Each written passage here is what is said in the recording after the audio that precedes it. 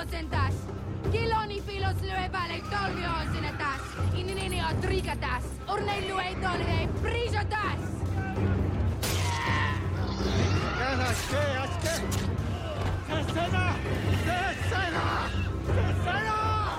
Dracaris.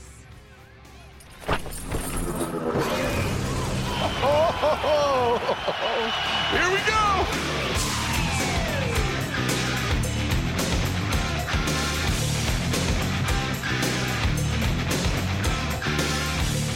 Wednesday, May 22nd, 2019. Thank you for downloading. Oh, we have got to go north of the wall. Okay. Here we go. Dun, dun, dun, dun, dun, dun, dun. Oh, I nailed it. Hey, Ozer. Good day. We're talking north of the wall. How cold is it, Charge, still on May 22nd in the Twin Cities? It is cold rain and 40-mile-an-hour winds right now. Oh, shit. It's tough. It's, living up there is for the hardy. You got to be like Tormund Giantsbane. You have to be hardy to want to live in the true north, right? Yeah, but all our women look like, what was her name? Ygritte? Ygritte. The Ygritte? Yeah, baby. Ygritte's got it going on. I said, and this is going to we're going to be all thrones on today's episode, one way or the other, in and out, you name it. But basically I said, hey, look, don't weep for Jon Snow. He's done with all the politics and the fighting of the South, which he said he was never all about that world. Doesn't have to sit on the throne. He didn't want that job. And he's got his number one dude, bro, Tormund, with him. He got his dog back, and he's going to go find Ygritte's sister, and she'll be just as hot as she was. He's going to have a happy life. Your thoughts? Maybe hotter. Listen, I think there's a scenario here for John where he's going to be spit roasting that sister one of these days in some future episode, and he's going to be an awfully happy guy. Spit roasting that sister? You mean like actually cooking her and eating her? No, that's not at all what I'm referring to. Oh, shit. You dirty bastard. Well, anyway, there's a lot of thrones. Should we bring up the Eiffel Tower right now? I've heard of that one. And I have heard of spit roasting. I think it's going to be an Eiffel. I think we're going to get the Eiffel Tower with Tormund and Jon. Charge, he ain't going to be spit roasting nobody because he's a pussy virgin. This guy, remember Jon Snow, nothing when Ygritte said that. He lost his virginity north of the wall. So he's back to where he lost his virginity. And as I pointed out on this CzabeCast a while back, he was the one that caused all the people to die in King's Landing. You know why? I'm waiting. Well, because he didn't just lie to her up front, just lie to Daenerys and tell her what she needed to hear. It's not that he didn't just lie. He didn't fuck her good. She needed to be Charge? Am I wrong? He should have bent her to his will sexually. Exactly. Ever heard of the phrase "take one for the team"? He needed to take one for the team, which would have not even been taken one for the team because Daenerys is hot and she was horny. She wanted him to fuck her good and to tell her that he loved her, all of which may have been a lie. But guess what? For all the thousands and tens of thousands of kids and innocent people in King's Landing, just do it, you asshole. Like if you look at Jon Snow, you look at Jon Snow, he's more of a fuck up than he is a hero. If you look at the big picture of things, that's just my hot take. Well, let's remember the last time that Daenerys didn't have the upper hand in a relationship, it's going all the way back to the original Khal Drogo, whatever, of the Dothraki, when he first got sold. Khal Drogo. Yes, Khal Drogo. And how did he get the upper hand? Banged her into submission. Well, he raped her, That was back when this show was extra rapey and it got all the leftists and the social justice warriors bent out of shape, and they started going to subreddits and message boards talking about the lack of diversity in the writing room and this, that, and the other. By the time we got to the final episode, it's like, yay, let's let women vote too next time we have an election. And I'm like, Jesus fucking Christ. Okay. Am I wrong about that? Did you notice? Did you notice, Charge, how they said, and not only shall rulers in the future not be chosen or not be born, but they'll be chosen. They'll be chosen by the lords and the ladies of Westeros. And I thought, well, that fight for suffrage sure came easy. Right? That's right. It took American women 100 years. Yes, and they had to fight their asses off for it. In Westeros, they all of a sudden said, yeah, let's make sure women can vote too. I think either you or I raised this point last time we talked about this on this podcast. Over the course of the show, all the women became men and all the men became women. Right. All the women got balls and all the men became pussies. Lost them. Absolutely true. So absolutely. What's interesting now, Charge, is that you got people killing the final episode, killing the final season, and then you've got people killing the final season, essentially saying, "Oh yeah, where's your Emmy Award-winning show, and what's your writing credits?" And stop being such a typical American asshole online these days and complaining about everything. I saw one tweet, that's the stupidest take. I agree, and here's the side I fall on. And this was somebody who tweeted this to me. They said, look, you want to be considered amongst the elite in the pantheon, then you have to deliver when it matters. Don't fall behind the whole, well, ending a show that's so popular is very difficult. It is for bad writers, but for good writers, it's not. If you want pantheon status, you have to deliver. And it struck me, Charge, that is a very sports fan-like take to a TV show. This was Game of Thrones championship, and they got rolled like Peyton Manning and the Broncos to the Seahawks at the Meadowlands. I'll hang up and list your answer off air. And not only that, but the old, well, let's see your Emmy-winning manuscript. That's like saying, well, did you play in the NFL? How can you talk about the Redskins when you didn't play in the NFL? I get to have an opinion. I get to watch this thing critically and apply whatever judgment I want to it. Just because I haven't played the sport at that level doesn't mean I can't do that. Or just because I haven't written and I don't have any Emmys at home doesn't mean I can't do that. That it's absurd. Did I see your tweet, which was ranking the seasons or scoring them on a scale of 1 to 10? That was you. Okay. Yes. So seasons 1, 2, 3, 4, 5, 6, 10 of 10, 10 of 10, 10 of 10, all the way down. 7, you gave a what score? 4. And 8, you gave? 6. Interesting. I don't know, why was season 7 so bad? I need to go back now and look at that thing. What was the worst part about 7? The whole overarching premise of season 7 is the absurdity that if we go north of the wall and get a zombie White Walker and bring it all the way back to Cersei, she will suddenly have a revelation that makes her sane and trustworthy. And the whole overarching premise was laugh out loud stupid. Yeah, now I remember. Yeah, that was dumb. And they lost a dragon and had a hole cut in the wall, all for Cersei to go, yeah, that's really scary. Let's go fight them. And then 2 seconds later say, nah, just kidding. Exactly. Which everybody knew she was going to do anyway.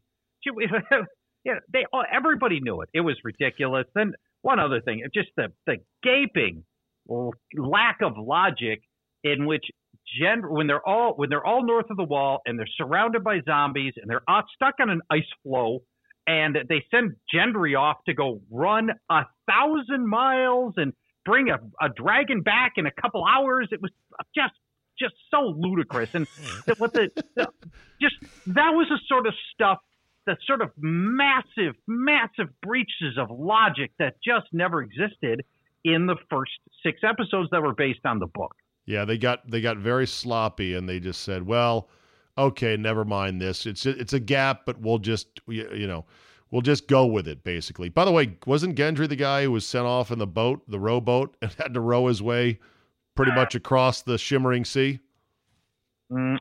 At the end, you mean? No, or when was earlier this? in the seasons or was that Padraig? Oh, Padraig, I think. Padraig. Yeah. Yeah, I think that was Padraig. Yeah, Padraig got sent off on a that's rowboat. Squire duty right there. Yeah, exactly. Well, all right, here's a question if we're going to use the sports analogy. At what point was let's pretend the final episode's the championship game, okay? They've limped to the championship game with the help of 3 pass interference calls, home field advantage. The other team got injured. But we're there, final episode. They can still win the championship, this series, Ken. At what point in that episode could the game have still been won? Because I saw somebody tweet a pretty decent alternate ending that would have made more sense. But I want to know, what point do you think it was? I'll tell you when it was lost, which also means this is when you still could have the last salvaged chance it. to win it. Okay, so when was it lost? Tyrion standing up in front of the whole group as they're trying to figure out who is going to be the leader of the 6 kingdoms, and he tells us that stories can't be killed and can never be forgotten, and who has the best story of everybody here? Bran the Broken. Broken. The least interesting guy in the room. Right. By far the least interesting guy who has literally no story to tell. He did nothing for a decade of viewing. That's the guy who has the best story. They could have picked anybody else. And I will include in that the Night King. Had they just lost to the Night King, this would have been far more interesting. Bran was the worst of all possible choices. Yeah. He really was. And did you hear Aaron Rodgers at OTAs for the Packers go through and kill the writers saying, no, it was a terrible ending. And he's like, here's a better story. Here's a better story. This guy would be better. That girl will be better on the throne. And he appeared on the show. How about that? You figured he'd give it up for the show. Yes, you'd think. Right, you think. Him. Yeah, no wonder why he's so popular with his teammates. In Green Bay. It's like all these athletes want this coveted chance to be a walk-on on this immensely popular show. He gets it, right? Yeah. Final episode airs, and he's like, worst ever. Sucks. And then just trashes it. In a way, I kind of respect that. Okay, I agree that scene to me was cringe-worthy. That scene was, I'm watching it going, oh, wow, they're doing Monty Python right now. Didn't see that one coming. Slapstick medieval humor to the point where who was the uncle that stood up after clearing his throat and all nervous and tries to give this speech? And Sansa says, sit down, uncle. Who was that? That was the same guy who was he was caught by the Lannisters for a long time, and I can't remember his name off the top of my head. And total jabron, a total red shirt in Star Trek parlance, right? Just an extra guy. Yeah. But to be clear, he was on and off through many seasons, so he was not a total red shirt rando. Okay. He made regular appearances. They actually wrote into that scene him banging his sword awkwardly as he went to go sit down. What's with that? Which prompted a smirk from both Arya and a disdainful look, a smirk from Sansa and a disdainful look from Arya, like, you fucking loser. And I thought, wow, why put all that detail into such a moment like that? It just seemed very out of place. I think, though, the game was lost the minute Drogon melted the throne. You could have saved it. You could have still won the game after Jon killed Daenerys. Someone tweeted, and I would kind of agree with this, what if Drogon turns, lights up Jon Snow, and nothing happens because he's Targaryen and he can't be burnt by fire. Then then Drogon realizes, oh shit, this guy's the new shit, and the dragon bends the knee. Yes. The Dothraki and the Unsullied fall in line. Right, because he's got the dragon and he's the new king. Right. And then if you want to resolve the fact that he said, I never wanted this job, he could then lateral the throne to somebody who wants it, like Sansa, and go from there. Done. Yes. That's the ending. That would have been 1,000 times better than this ending and more plausible, and it would have been more in character, more on brand for each of them than the ending that we got. Yeah. Now, the real deal behind this, from what I've heard and read, and maybe you have as well, is that basically Benioff and Weiss wanted to get out of the show because it was consuming too much of their lives. They had gotten this lucrative deal with Disney to do the Star Wars series. Star Wars. Yeah. And so for the last 2 seasons, they're like, fuck it, let's just wrap all this shit up as quick as we can. HBO Charge apparently wanted to run the series out to 10 full seasons. Can you imagine how glorious it would have been if they had showrunners that said, oh yeah, we got a lot more we want to get done, so light it up, 10 full 13-episode run seasons. That would have been magic. Not if they were like season 7 and 8, though. Well, I assume they would have taken the same care, and they would have let the show go at the same pace that it did for seasons 1 through 6. Back to Drogon melting the Iron Throne for just a second. Yes. I think they very much wanted the symbolism of having that throne go down and the wheelchair be the new throne. Right? And so I think that's a lot of why they burned it down. Got it. But first of all, do you know the cost to the Master of Coin, which is Bronn, my favorite character, many guys' favorite characters? Do you know the cost to the coin of the realm, or whatever his fucking title is, to retrofit what remains of the Red Keep with handicap accessible, ADA approved ramps and shit? That's right. It'll bankrupt. They don't have the money. It'll bankrupt King's Landing. No offense. You know who's going to bankrupt King's Landing? Bronn. You just had a mercenary, who just flipped sides twice in one season to get paid as your Master of Coin. That money's going to be gone in 5 minutes. He's the least likely Master of Coin you could possibly choose. And he's lobbying to rebuild the brothels right away. Of course. And of course, in a woke moment, fat ass Sam Tarly is like, I don't think that's really a good use of our funding. That's where they should have stuffed that loser into a trash can. I was not a fan. I was never a fan of Sam Tarly, and many people were like, "Oh, how can you not like him?" And they're like, "That's the avatar for George R.R. Martin himself." Yeah, that's what you and I talked about last time, and it is the avatar for him. Yeah, well, that's why they can't kill him. Didn't care for him. Yeah, the difference is, by the way, at least Sam Tarly got laid. Exactly. Sam Tarly was more of a badass than Jon Snow in some ways. I am the only one that ever killed a White Walker. Yeah, true. True facts right there. So overall, what else? I mean, what else about the series? Like, go ahead.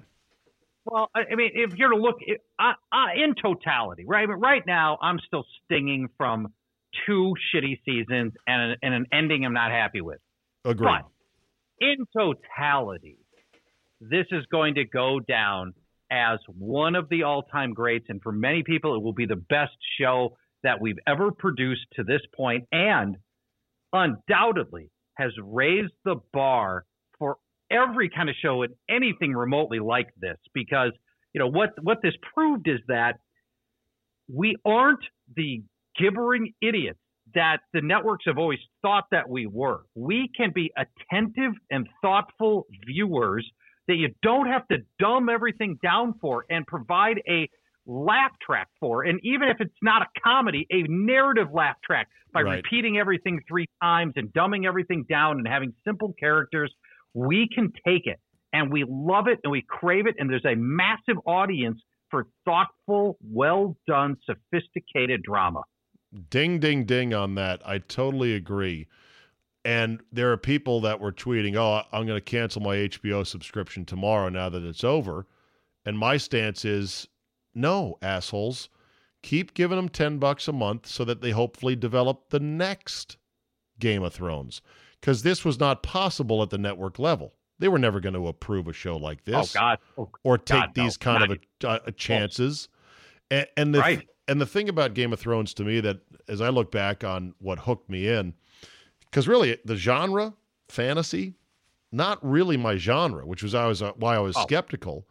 But what many people like you. Right, but what hooked me in was A, the vastness of it, B, the complexity, C, the visceralness. Is that a word? The viscerality?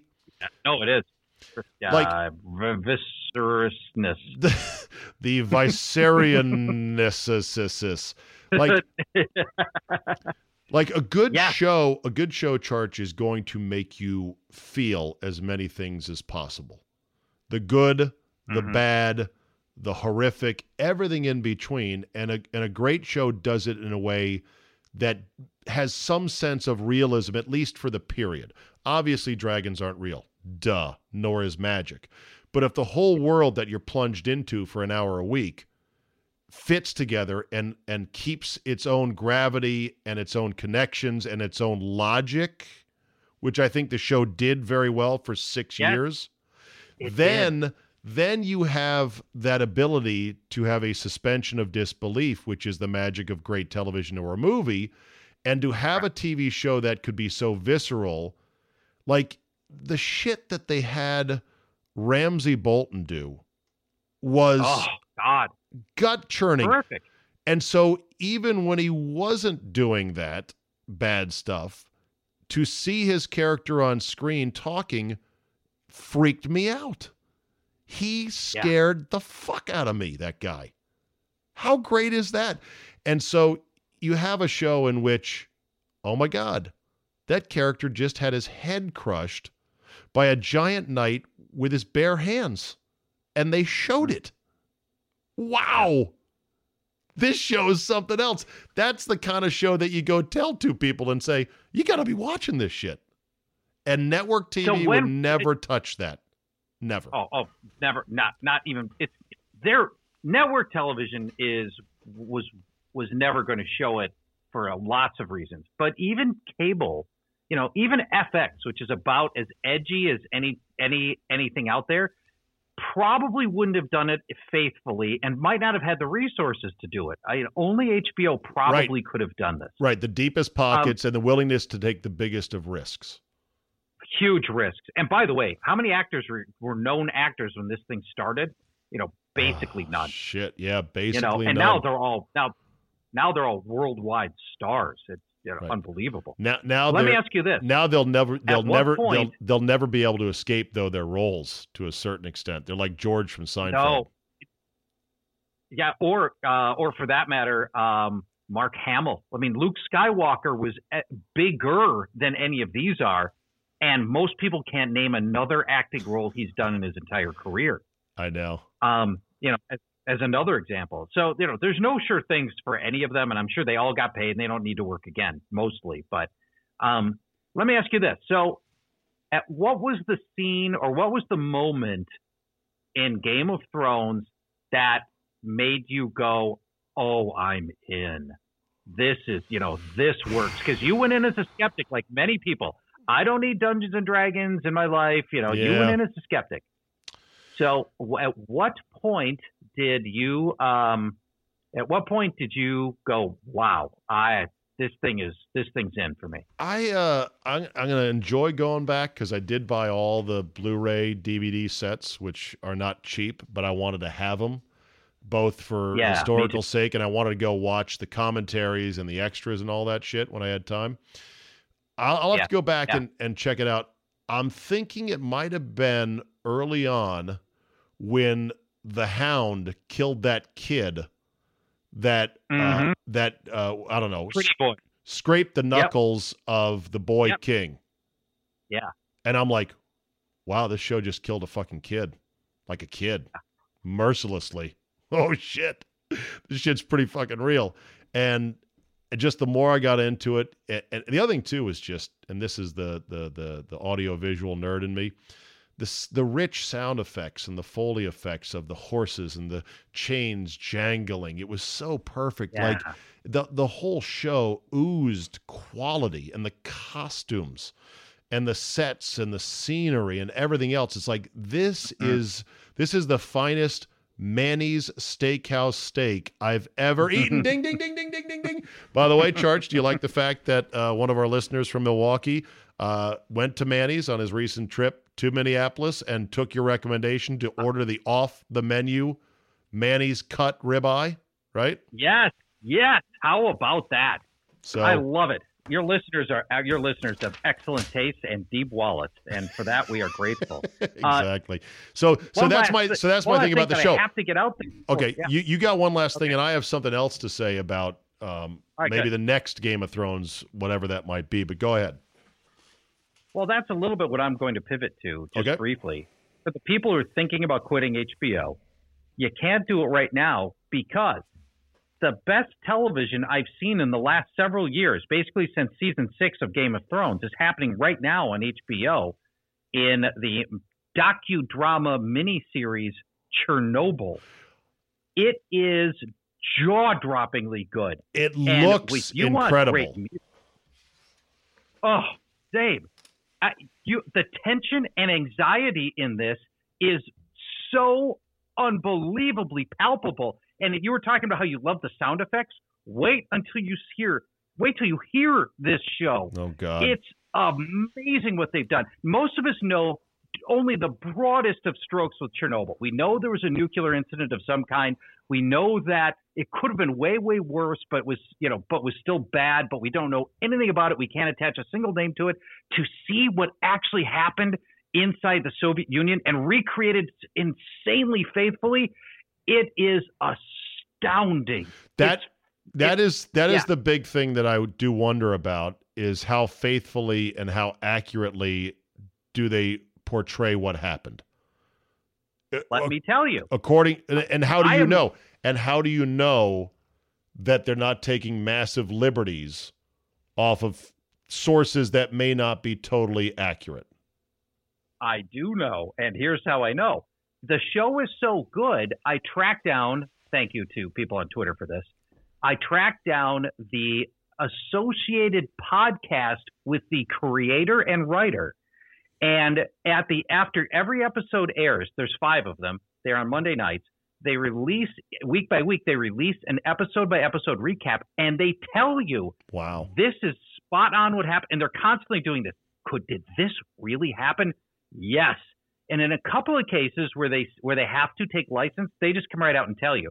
There's a central character who is a scientist, and they come out and say, well, this is an amalgam of a lot of scientists that were working in this role, but we can't tell the story of 12 people, so we rolled that person into one. But overwhelmingly, the pain and care that went into the crafting of this show is unbelievable. And on Twitter, because, God bless Twitter, Zabe, how these things happen sometimes. Yeah. I'm talking about it a lot. A Chernobyl historian chimed in and said, I can validate that this is the most authentic, authentic thing that's ever been created about telling the story of Chernobyl. That's awesome. I can't wait to watch it. When I saw the trailers for it, I'm like, oh shit, this looks really good. But then my second thought was, I wonder how accurate it is, because on the one hand, of course, the communist Russians are going to be conniving shitbags who don't care about their citizens, and they're just going to try to cover their asses. On the other hand, there's a lot of people that would love to paint the Russians as even bigger conniving shitbags than possible and really turn the volume up on some elements of the disaster to make them look even worse.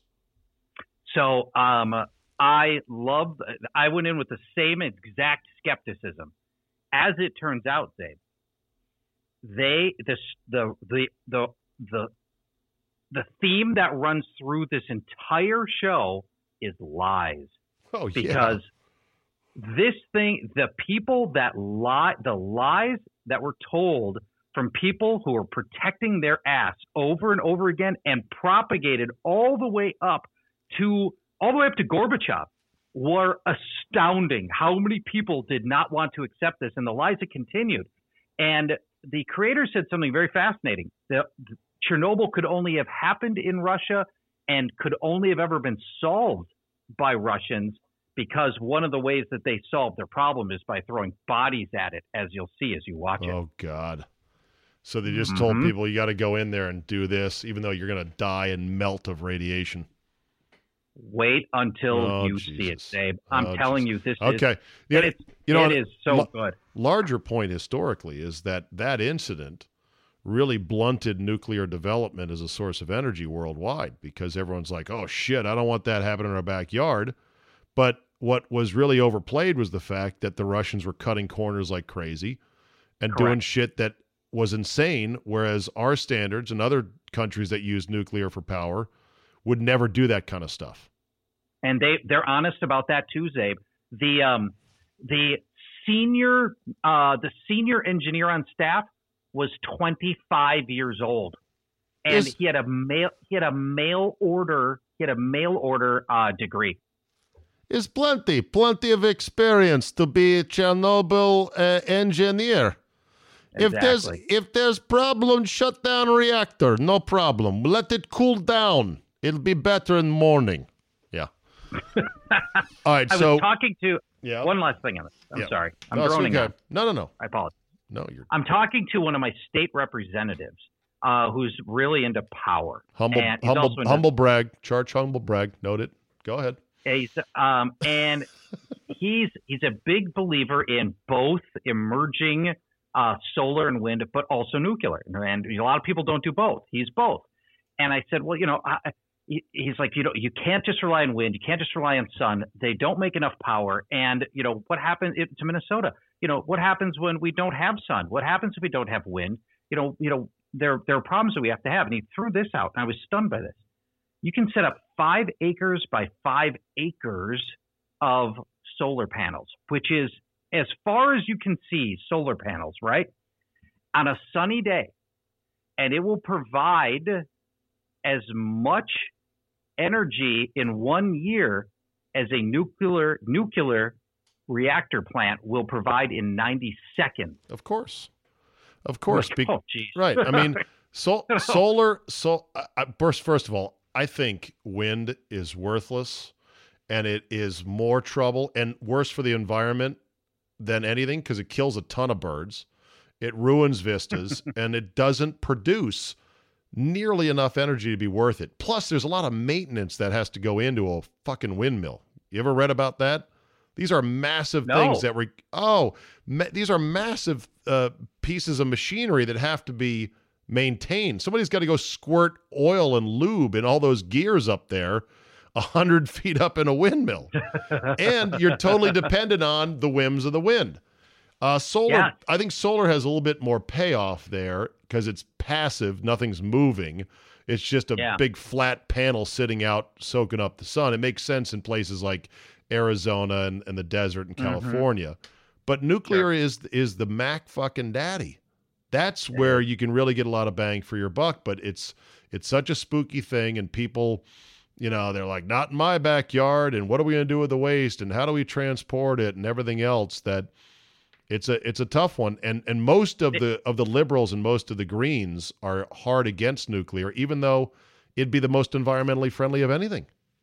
It is. And actually, some of according to the guy I was talking to, he said a lot of your sort of rank and file rational leftists are now re-embracing nuclear because they've learned enough to know. It's only the ones that haven't taken the time to really learn about energy and just want to feel good about themselves, and they know they want clean power, and so they still are holding on to the dogmas of the 70s and 80s with the nuclear perceived nuclear problems. That said, we're always going to need internal combustion, because ain't nobody is going to get on a battery-powered airplane.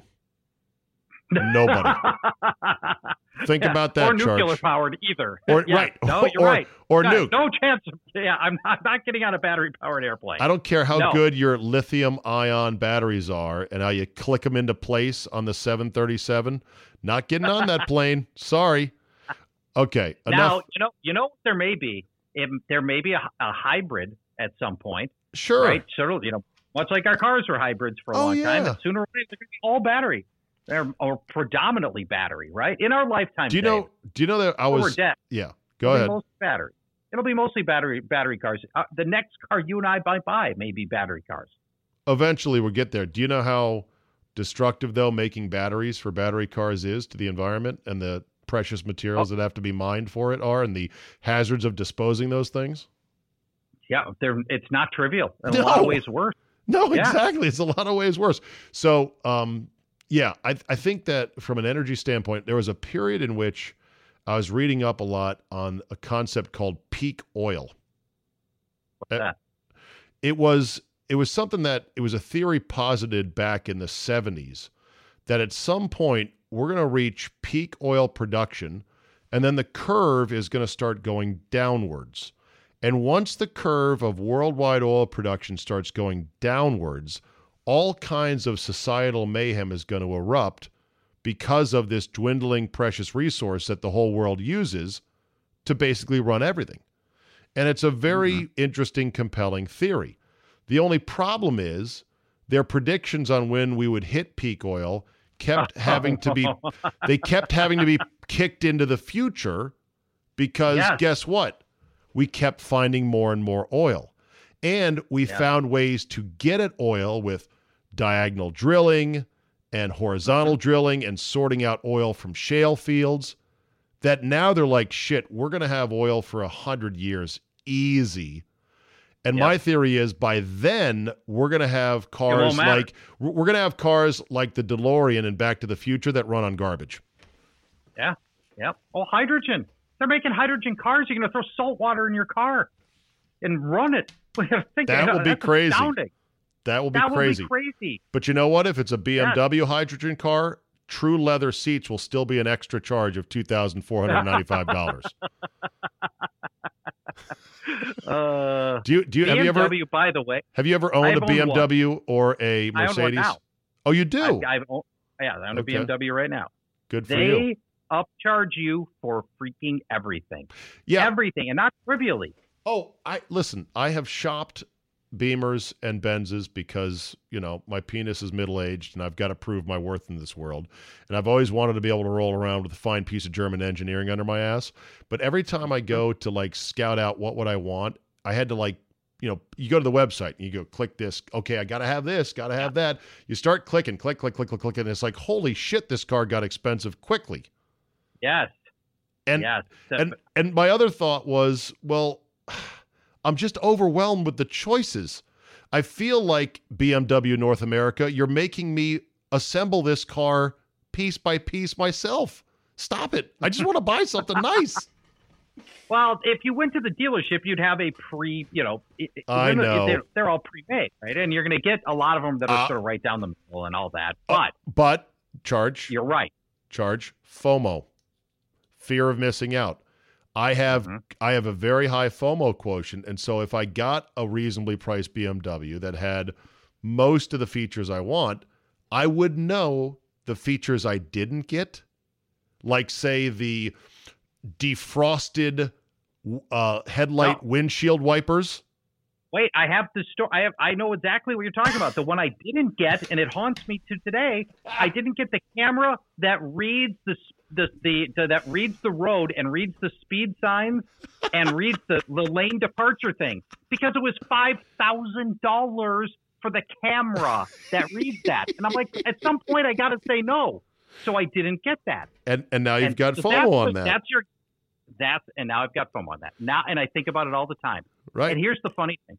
So I have a 2014 BMW. What My kind? wife bought a 20 X5 because I'm in Minnesota and all we drive here. All you drive is SUVs. SUVs, right?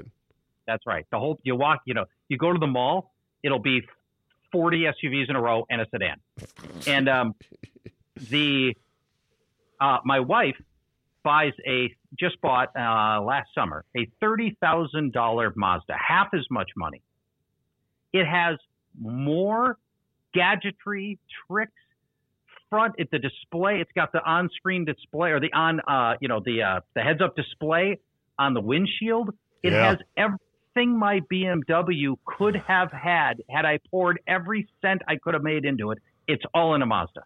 I know, but you still have pimp hand rolling up in your Beamer. I don't know. Maybe only in my mind. Well, you know what? If you get tired of it, sell it and get into a new car. Life goes on, you know. I might get into a Mazda. Yeah, I like, most Japanese models and Korean models now, Hyundai, they give you 2 or 3 trims to choose from, and that's it. Like 2 or 3 basic levels. And they're like, yeah, we're gonna put everything we have into this trim. So if you want it, just get it. That's right. One more. The whole thing about BMW with the leather thing, it really just rubbed me the wrong way. Like, you assholes, you're trying to sell me nubuck synthetic in a car of this price. Fuck off. Yeah. I'm with you on that. So here's back to Mazda again, because I'm really impressed with Mazda. Unlike Honda, which has Lexus, and Nissan, which has Infiniti, and no Honda. Wait, who has Acura? No, Honda has Acura. Acura is Honda. Toyota's Lexus. Yep. Right. Nissan's Infiniti. Right. Audi is Volkswagen. Right. Yep. Mazda doesn't have any of that crap. They put everything they've got into their line. The other ones, they have to, if you're Honda, we have to make sure that we can't make too good of a car because we just cannibalized our own brand with our Acuras. Right? Well, that's how I feel. I used to own an Acura and I loved it. And at some point, it became painfully obvious that Honda was not putting anything into their Acura line. And so, and so Acuras sat too close to any Honda in a value proposition sense. And I said, well, these are the same fucking car. You've got to step it up. Right. Lexus is a step up for sure off of Toyota, and it's clear. And so I still like that brand. I fucking love Lexus, by the way. I'd love to get back into a Lexus. It's just I haven't. I used to own an IS300. By the way, I love this. That's the little guy, right? Yeah, that was their entry into what they thought was going to be a 3 Series killer. It didn't, but it was a fun car to drive. Very sporty. Sure. By the way, I love how this podcast started out as a Game of Thrones. It's now turned into click and clack and car talk. But we're going to wrap it up here in just a second. By the way, update from game number 4. I've done 2 podcasts tonight, so our listeners will go, hey, wait, you were talking about this game with Andy yesterday. Yes, because I just got off the phone with Andy. Fuck, lucky bounce by Van Vliet, asshole. That could be ball game. Toronto 96, Milwaukee 82, game 4. Looks like we're going back to Milwaukee tied at 2 apiece. Okay, so back to the car thing. You were going to say one last thing on the cars? We were talking about Mazda. Mazda's putting all their oomph into their brand. Yeah, right. So the point is, Mazda they don't have to. They can put everything they've got into the Mazda brand because they don't have an upscale Mazda brand. So they aren't trying to purposely hamstring their lesser brand. So that's one of the reasons I like them. I like Mazda so much. Everything they got goes into that car. The one Mazda always wanted was the RX-9. With that rotary power shit. That's kind of a proprietary thing, isn't it, for Mazda, that they're the only maker that does this rotary power shit? I don't know that they still do it. Oh, really? I'm not positive if they do or not. I don't know. I don't even know if the RX-9 is still even a thing anymore. I don't know that it is. Turbo's coming back in vogue. Turbo used to be a thing, but it had a lot of mechanical problems, so makers went away from it, and now they're starting to put it back in some cars. Turbo. I love Turbo. Oh, yeah, Turbo. Well, have you ever had, you've had it, have you had a Turbo before? I had one Turbo. I had a Mitsubishi Eclipse Turbo in 1992, and I loved it. It was a red car. It was a rocket, and when you got it going up fast, and you heard the turbo kick in, you're like, yeah. Now, the problem with Turbo is turbo lag. Which is a serious problem. You hit the gas and nothing for a second, and then you get the whine, and then it goes. And by the way, Zabe. All right, this game's over. It's now Toronto by 20. They just had like 3 layups. Crowd's going crazy. That asshole Drake is bebopping and scatting. Okay, Bucks. You know what? The overconfident Buck fans that I've been talking to now on this new show in Milwaukee, which I know you're listening to on the iHeartRadio app, Charge. 97.3 The Game. The overconfident Buck fans, they're getting a good cold shower right now of, oh fuck, This is a series. Okay, back to your point. Oh, yeah. For sure. Right now, because I know you Google while you're doing this, Yeah. the RX-9 is dead right now. It's coming next year. Wait until you see this car. Type in Mazda RX-9 2020. Oh my shit. God, Dave. Oh, look at this thing. Oh, my God, How I want beautiful one. is that? Oh, I totally want I know. one. I want two. Oh, look at the images of this. It's Oh. gorgeous. It looks like a concept car. You know what? The concept cars never make it out. The Mazda RX-9 looks like a concept car come to life. I know. Oh, It's pretty. man, it's that beautiful. It's pretty sweet. Although, I feel like I'll be like Jenny Sack in The Sopranos, unable to get out of the seat because I'm just so fat. Do you remember that? Remember that scene from The Sopranos when Jenny Sack was in Johnny Sack's? Was it I forget what sports car it was, and it was so low to the ground she couldn't get out of the seat. All right, last thought: Game of Thrones. Then we're gonna go to bed. I'm gonna go to bed. You're gonna go to bed. Yeah. Okay. We mentioned paying for HBO. Don't cancel HBO, not just because of the fact that Chernobyl's really good, but I said reward them because you want them to have the means to make the next insanely great show, like the next, whatever, Game of Thrones. My only fear is that Game of Thrones snuck up on some of today's social justice warriors. And so it was able to get its feet under it before there was too much opposition. I worry that a true risk-taking show, and mind you, I'm not asking for genuinely misogynistic, racist-ass shows. I'm not. Mm-hmm. But I worry that a truly great show that doesn't care about some hashtag movement because there's too many cisgendered characters. I'm worried that the next Game of Thrones might get killed in the crib because it won't sneak up on it won't sneak up on anybody anymore. Yeah, very possible that they can't be as brutal as this one was. Because Game of Thrones, even though that was the magic of it. Game of Thrones, when did social media really rise up? What year? 2013. Right. So Game of Thrones yeah. Game of Thrones had a 3-year head start where there was no hashtag, right. Whatever. Even Facebook was limited to your network of people, right? So it was Facebook's 10 years old, but it was limited. And Twitter is where listen to that Rottweiler in the background, man. Nobody is going to rob the Charchian household. Oh, not with Scraps. Yeah, with a dog with the name of Scraps, you're not going to scare anybody. I met Charch's dog 2 years ago. He's an adorable rescue, little scrappy. What kind of dog, basically? He's a few things. He's a Jack Russell mixed with a beagle. Yeah, he's 17 pounds of just raw terror right there. Didn't he also have some physical disability?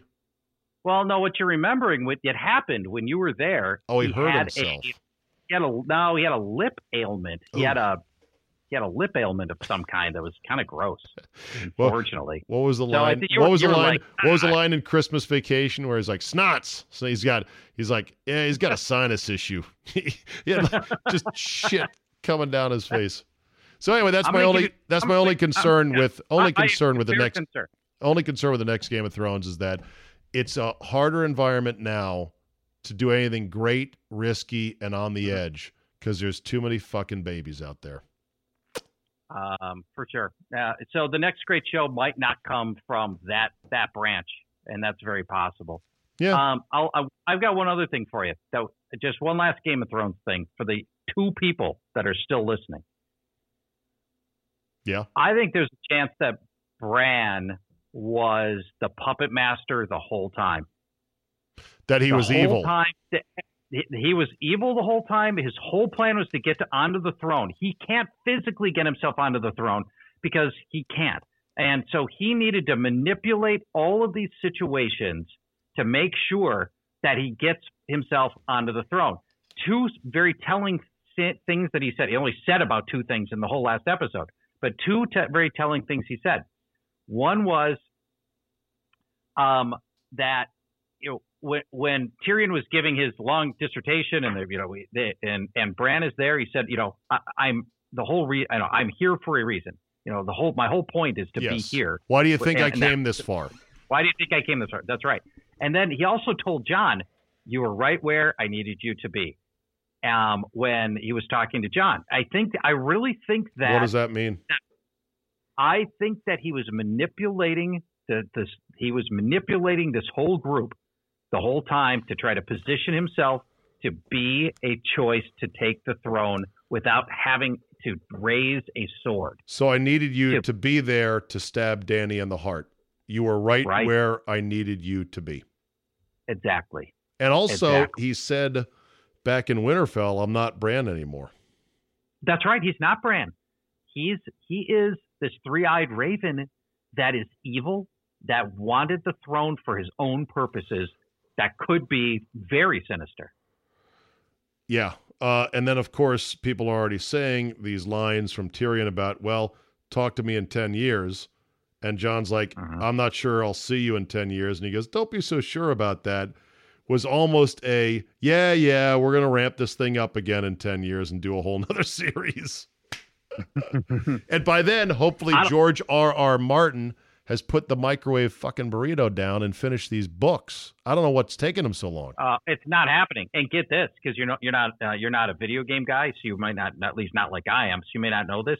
George R.R. Martin just confessed, I call it a confession, that he's been working with a Japanese video game company to help write the script for a video game. What? A video game on what? Right. Game of Thrones? We don't know. It's no, it's not Game of Thrones. It's just a video game as far as we know. We don't know all the details. Yeah, watch. That's ridiculous. Watch. It'll be some updated version of Qbert, and people are going to go, this is what you fucking designed, you moron. All right. You know what, Charge? We're going to call that a wrap, brother. I loved it. I can't believe I'm looking at the clock, 51 minutes and 30 seconds, and I was never bored. Hey. I was not bored for 1 second, buddy.